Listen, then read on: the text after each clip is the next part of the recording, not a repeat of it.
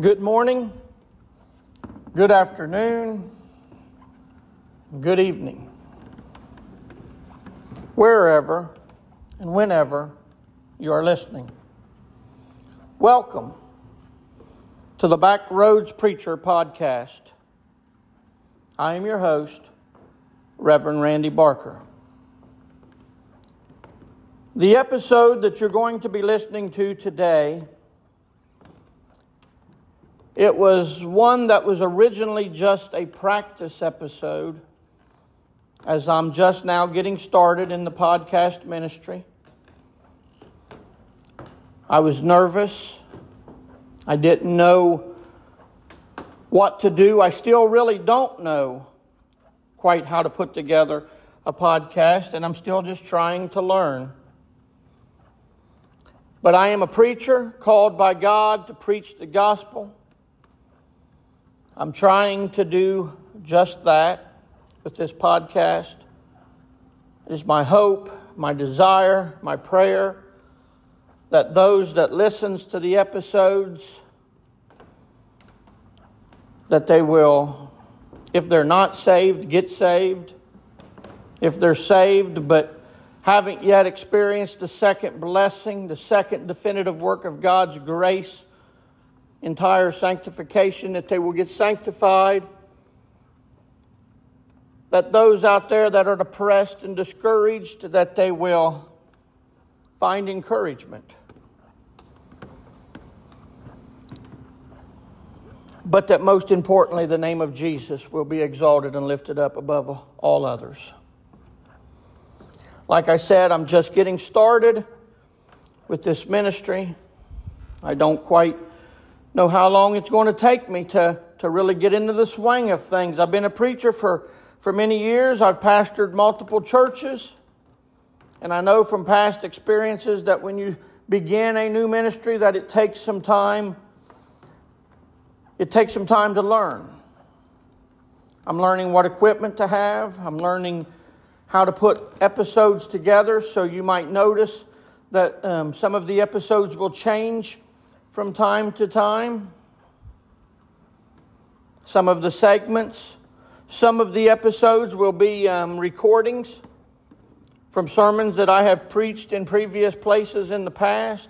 Some of the episodes might just be clips that I have of miscellaneous sermons that's compiled together to make an episode.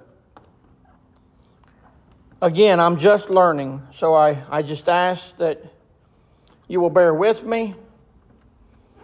I hope that you enjoy the episodes.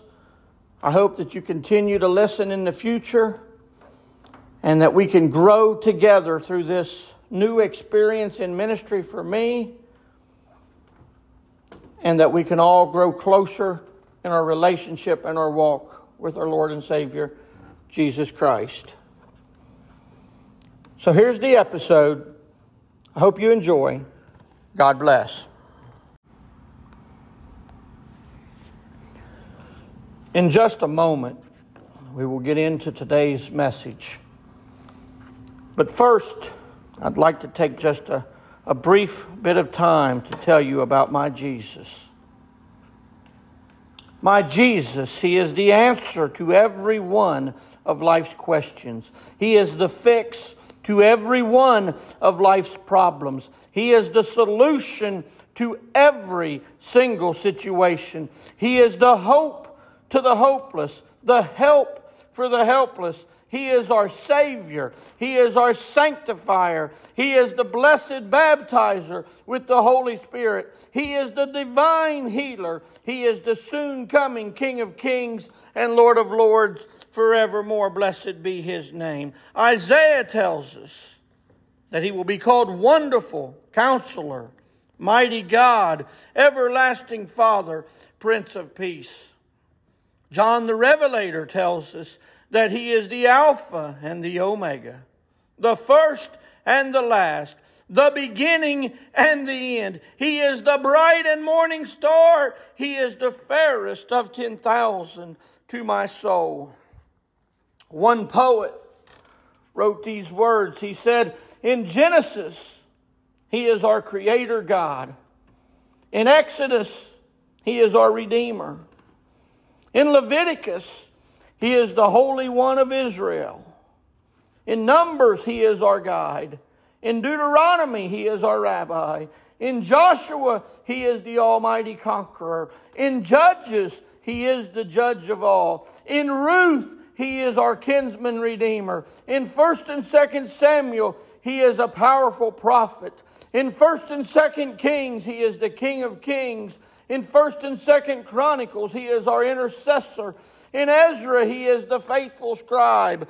In Nehemiah, He is the builder. In Esther, He is the deliverer. In Job, He is our healer. In Psalms, He is the inhabitor of our praises. In Proverbs, He is your wisdom for life. In Ecclesiastes, He is our wisdom. In Song of Solomon, He is our lover. In Isaiah, He is the Prince of Peace.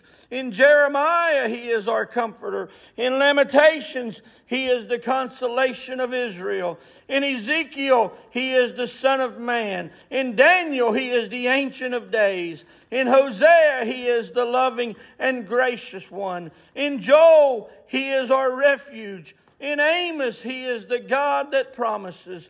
In Obadiah, He is our mighty Savior. In Jonah, He is the Savior of the world. In Micah, He is our peace. In Nahum, He is our avenger. In Habakkuk, He is the Holy One. In Zephaniah, He is mighty to save. In Haggai, He is the Lord of hosts.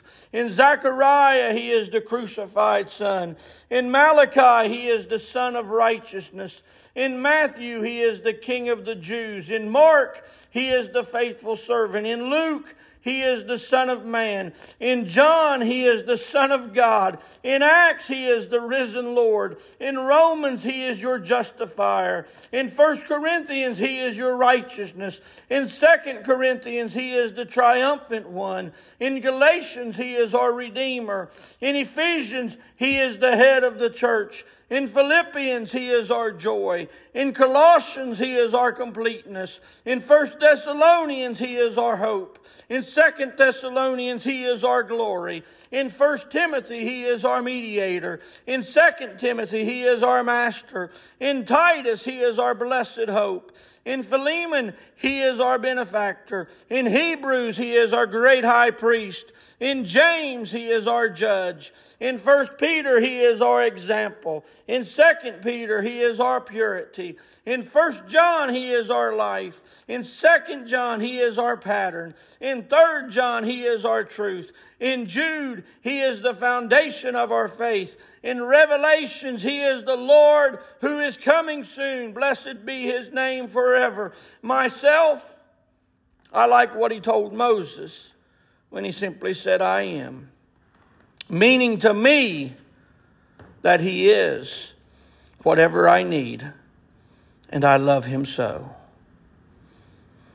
Now let's get into the message so that I can tell you a little bit more about who my Jesus is and exactly what He has done for each and every one of us. Morning's study, it ended as God kicked Adam and Eve out of the garden, and we saw that He done so as a result of their sin, and so they could no longer have access to the tree of life. That God told them, no, in your sin, you cannot live forever. And can you imagine how they must have felt as they left that garden?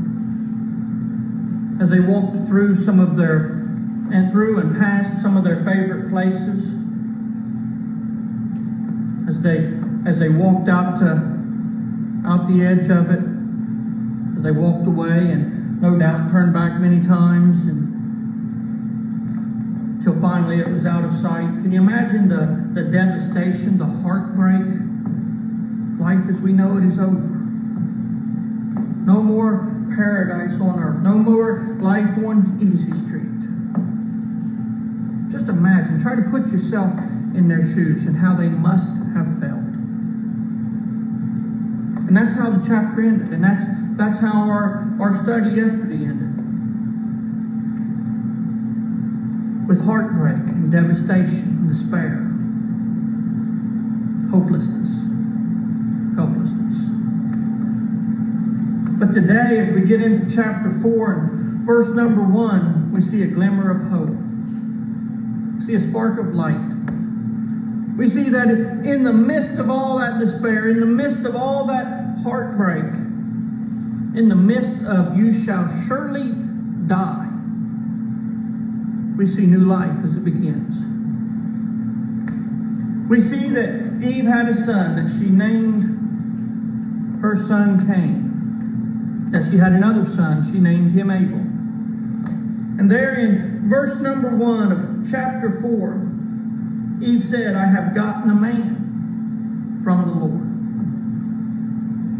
Now, I don't know when you hear that verse or when you read that verse, I don't know what thought comes to your mind as you think on that.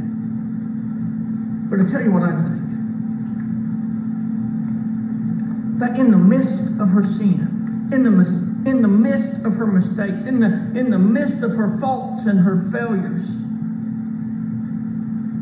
that God's still there. That God still loves her. That God's still providing. That God's still taking care. Yeah, He kicked them out of the garden so that they wouldn't have access to that tree. But He didn't abandon them. He didn't leave them. And He would have had every right in the world to. I mean, think about it. God gave them everything. And they said, "We don't care. We want more." And they runt God's perfect relationship. They runt God's perfect creation. They runt God's perfect plan for their lives. And God would have had every right in the world to have just thrown His hands up and said, "No, you made your bed. You lied. I'm done with you." But He didn't. He went with them. He took care of them. He gave them children. He blessed their lives. You know, as I think on that thought, can't help but think of my own life. Can't help but think about all the late nights, all the crazy things, all the things that should have killed me that I done. Can't help but remember all the times I woke up in strange places. How did I get here? Where am I even at? Can't help but remembering of all the times that I woke up in my own bed, wondering how to get here. Look out the window, see that my truck's out there. And Lord, how did I get from where I was to here without wrecking and dying? How did I get through all of those late nights? How did I do all those things to so many different people and not get knocked in the head, not get killed?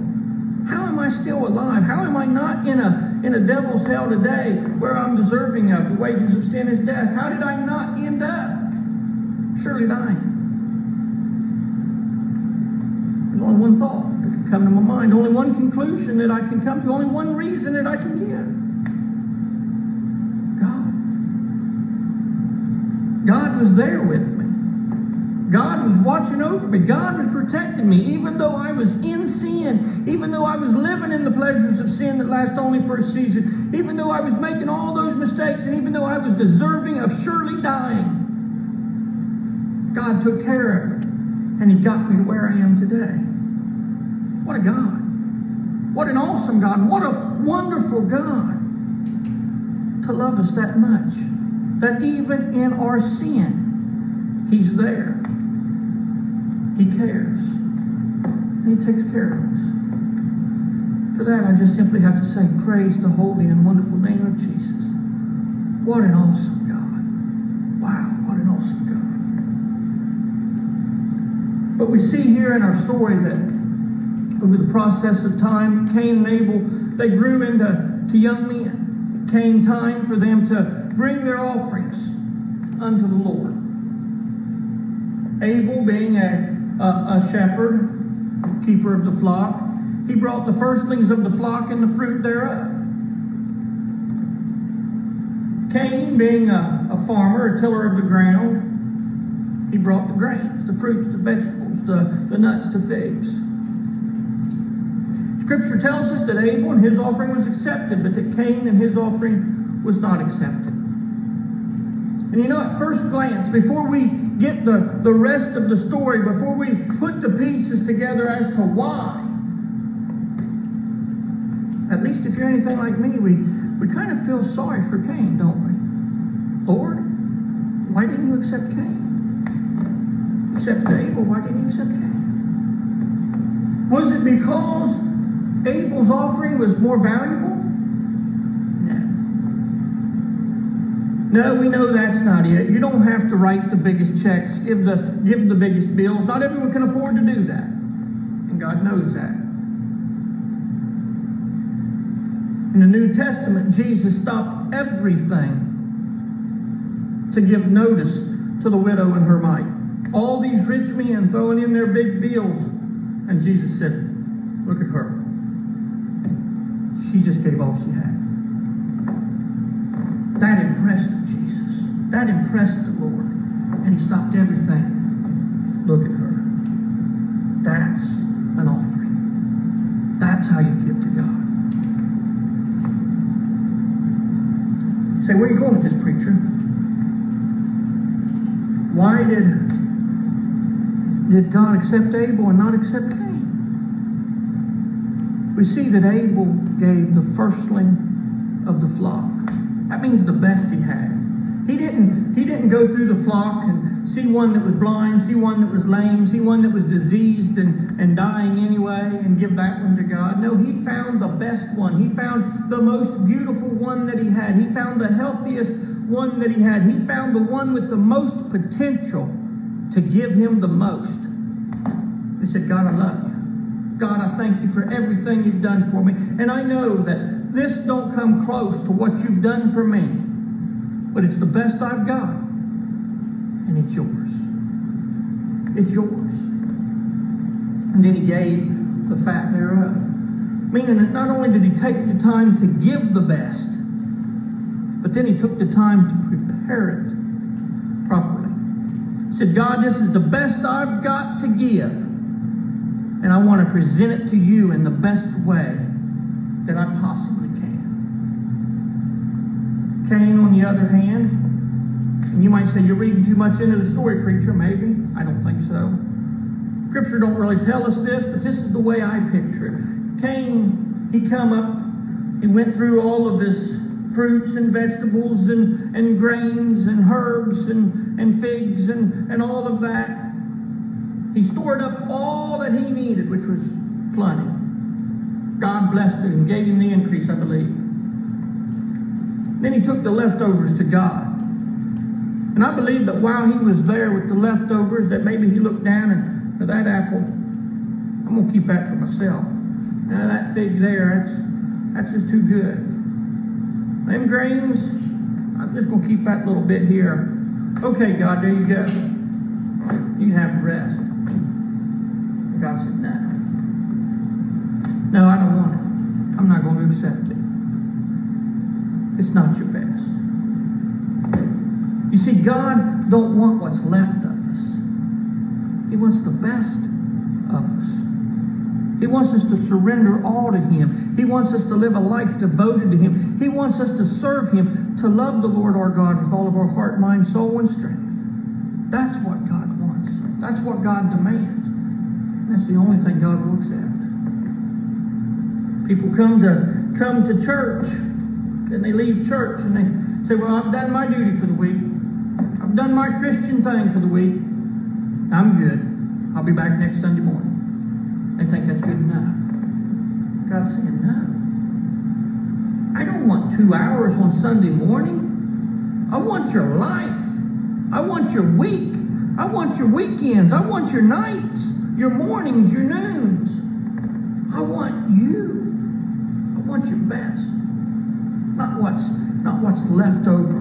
Not just the rest of you. The best of you. Say, well, preacher, what leads you to believe that that's why God didn't accept Cain's offering? Well, we find here that the Lord said, verses 6 and 7, the Lord said unto Cain, why art thou wroth, and why is thy countenance fallen? If thou doest well, shall thou not be accepted? And if thou doest not well, sin lieth at the door. God tells him, do what's right. I'm going to accept it. You live for me, I'm going to accept it. You give me your best, I'm going to accept it. If you don't, sin lies at the door. I'm not going to accept sin. I'm not going to tolerate sin. I'm not going to condone sin. I want a surrendered heart. I want a surrendered servant. I want somebody that has said, I'm yours, Lord. Do with me as you will. And then I'll accept that. That's pleasing. That's good. I'll say okay with that. And along that same line of thinking of yesterday, I want to ask you, what do you think God was also doing here when he come to Cain and he said, if you do what's right, I'm going to accept it, but if you don't, I'm not? I believe he was giving him the opportunity to straighten up and fly right. I believe that even though he'd made mistakes in the past, that God was saying, I'll forgive those mistakes. They'll be gone. I'll throw them as far as the east end is from the west into the sea of forgetfulness, never to remember them again. But you need to straighten up and fly right from here on out. I believe he was giving him that opportunity. But what did Cain do? In the very next verse, he went out and he murdered his brother. He went out and killed Abel. God came to him and, Cain, where's your brother Abel? Just like he did in the garden with Adam and Eve. And I'm going to say again, do you think that God didn't know what had happened? No, God knew. God knows all. He sees all. No secrets, no hidden things from God. He knew what Cain had done. He knew that Abel had been killed. His blood cried out to the Lord. God knew. So then why ask? Because again, he was giving him the opportunity to come clean. You see that reoccurring pattern through these first 4 chapters? We're going to see it throughout the entire Bible. That reoccurring pattern of God giving man the opportunity, chance after chance after chance, to come clean, to get right, to confess their sins, to repent. God was giving him that chance. But Cain said, I don't know. What, am I my brother's keeper? Am I supposed to always know where he's at? And God said, no. I saw you. I was there. I know what you did. And now that you didn't come clean, you're going to have to suffer the consequences. You're going to have to pay the price. And he told him, from this day forward, you're going to be a fugitive in the land, a vagabond. It's going to be a wonder. You're never going to have a place to call home. You're never going to have a nail to hang your hat on, so to speak. And Cain, he realized how bad it was. He realized the mistake that he had made, and he said, God, this punishment's too harsh. This punishment's too bad. Everyone that sees me, they're going to want to kill me. And God says, no, I'll put a mark on you so that they won't. You know, you hear people tell this story or read this story, or preachers expound upon these verses, and their talk like that mark is still part of the curse. I disagree. That mark on Cain, that was not the curse. That was a blessing. That was an undeserved blessing. That was what Cain wasn't worthy of. Cain killed an innocent man. Cain murdered a man of God, one that was accepted by God, a child of God. He deserved death. He deserved the same that he gave to his brother. But God gave grace. God gave mercy. And God said, I'm going to go with you, Cain, even though you don't deserve me to. I'm going to watch over you and I'm going to protect you. They're not going to kill you. But now you got to leave. We find that Cain went to the land of Nod. He married a wife there. Had a lot of people ask me, I'm sure most preachers have had a lot of people ask them when they get to this passage, well, where did she come from? I don't know. Why do we want to dwell on the things that we can't answer? I don't know where she came from. Maybe she was a daughter of Adam. We know that he had daughters. They was never given names, just simply the daughters of Adam. So he had them. Maybe it was one of them. Maybe she was one of them. Maybe she was another one created by God. What do you think? God could only take the dust of the earth and form one man? Only take one rib and make one woman? No. Come on, he's God. His hand's not short. His powers is not limited. What he has done once, he can do over and over and over again. Maybe that's what happened. I don't know. But I know he went to Nod and he married a woman. How do I know? Scripture tells me. That's all I need to know. So I'm not going to dwell on the things that I can't give you the answers to. But we find that when he got to the land of Nod, that he married this woman, and then we read that he built a city. No, Cain. That's not what God told you. That wasn't God's instructions. You're to be a fugitive. You're to be a wanderer. You're to be on the run, on the go. You're not to have a place to call home. You're not to have a nail to hang your hat on. No. But Cain was saying, God, I know what you said, but I'm going to do it my way still. I don't need you, God. You say I'm supposed to wander all over? No, I'm going to build a city and stay right here. And as we find in future chapters, God said, no, you're not. No, you're not, Cain. And we're going to find that along comes a man named Noah. In future chapters, we're going to get to that. We're going to see that God told Noah, you're going to build a boat. I'm going to cause it to flood, and I'm going to destroy all of mankind, but I'm going to spare you, your 3 sons, their wives, and your wife. And Cain and all of his descendants and everyone else that went the way of sin, they drowned when the water came down. God said, you're not going to do it your way and live forever. You're not going to do it your way in the pleasures of sin and expect me to allow that to happen. It's just not going to be that way. We find as our chapter closes here today that Adam has another son. His name is Seth. He's born in the likeness of Adam. Now remember, when God created man, he created man in his image and in his likeness. Perfect, without fault, without defect, without sin. But Adam sinned. And now Seth is born in the likeness of Adam. He's born in sin. He's born with that sin nature, just as everyone that has been born since then is born with that sin nature. You might say, well, what about the little children? They're not born with a sin nature. They're innocent. Oh, yeah? How come they're always getting their hands smacked by their mother for putting their hand in the cookie jar before dinner? How come you can stand there and watch a kid do something that is wrong and say, hey, what'd you do that for? They turn around and look at you, what? I didn't do nothing. It wasn't me. I just saw you. I just watched you. No, they're born with that sin nature. We all are born with that sin nature. And in sin, we will surely die. But we don't have to. One thing is all we have to do to be able to live eternally. And we see that one thing right here as chapter 4 closes. Seth and his descendants began to call upon the name of the Lord. Cain and his descendants went their way, the way of sin. Seth and his descendants started to call upon the name of the Lord. Along came Noah, a descendant of Seth, who called upon the name of the Lord. Him and his family was saved. Cain and all those that went the way of the sin, they drowned when the water came down.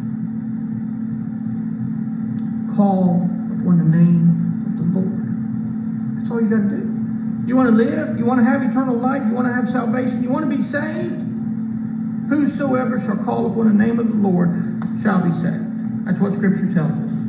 Don't matter what you've done, what mistakes you've made, what sins you've committed. Whosoever will call upon the name of the Lord shall be saved. I hope that this message today has spoke to someone that has been viewing the video or somebody that is going to be viewing the video. If you have any questions, concerns, or comments, leave me a message. I would love to talk to you. Until next time, God bless.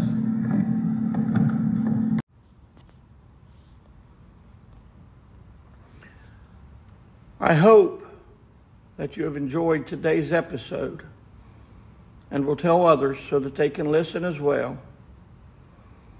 It is my desire that through this podcast ministry, as well as throughout all of my ministry, that people get saved, that people get sanctified, that people come to experience the divine healer, and that people get the hope of glory, the hope of heaven, that Jesus is our soon coming, returning, conquering King of Kings and Lord of Lords forevermore. As we close here today, let's do so with a song, and let's just worship the Lord.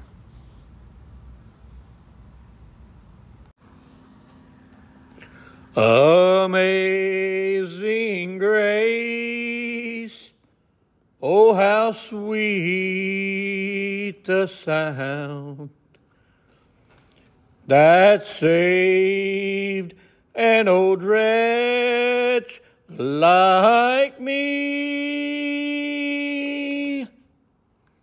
I once was lost, oh, but now I'm found.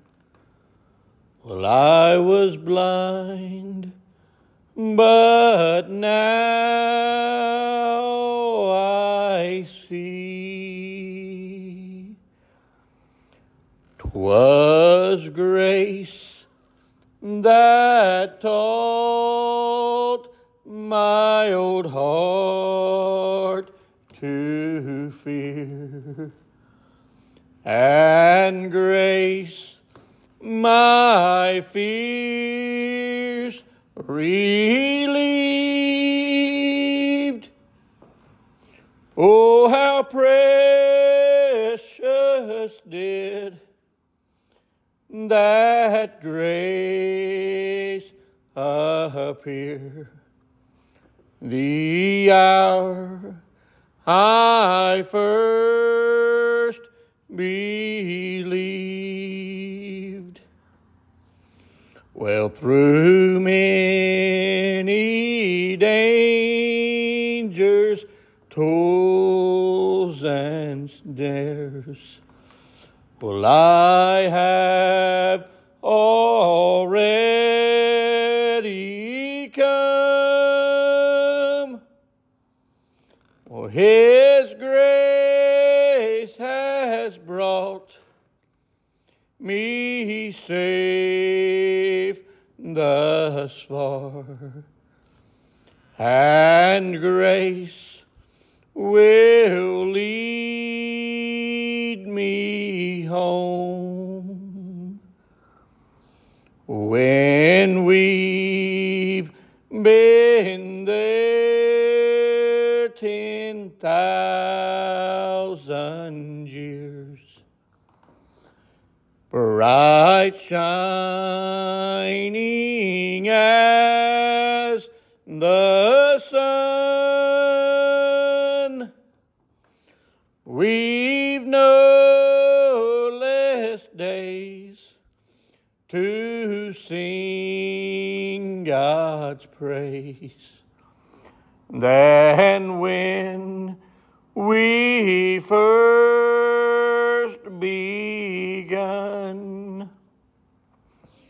Praise God, praise God, praise God, praise God.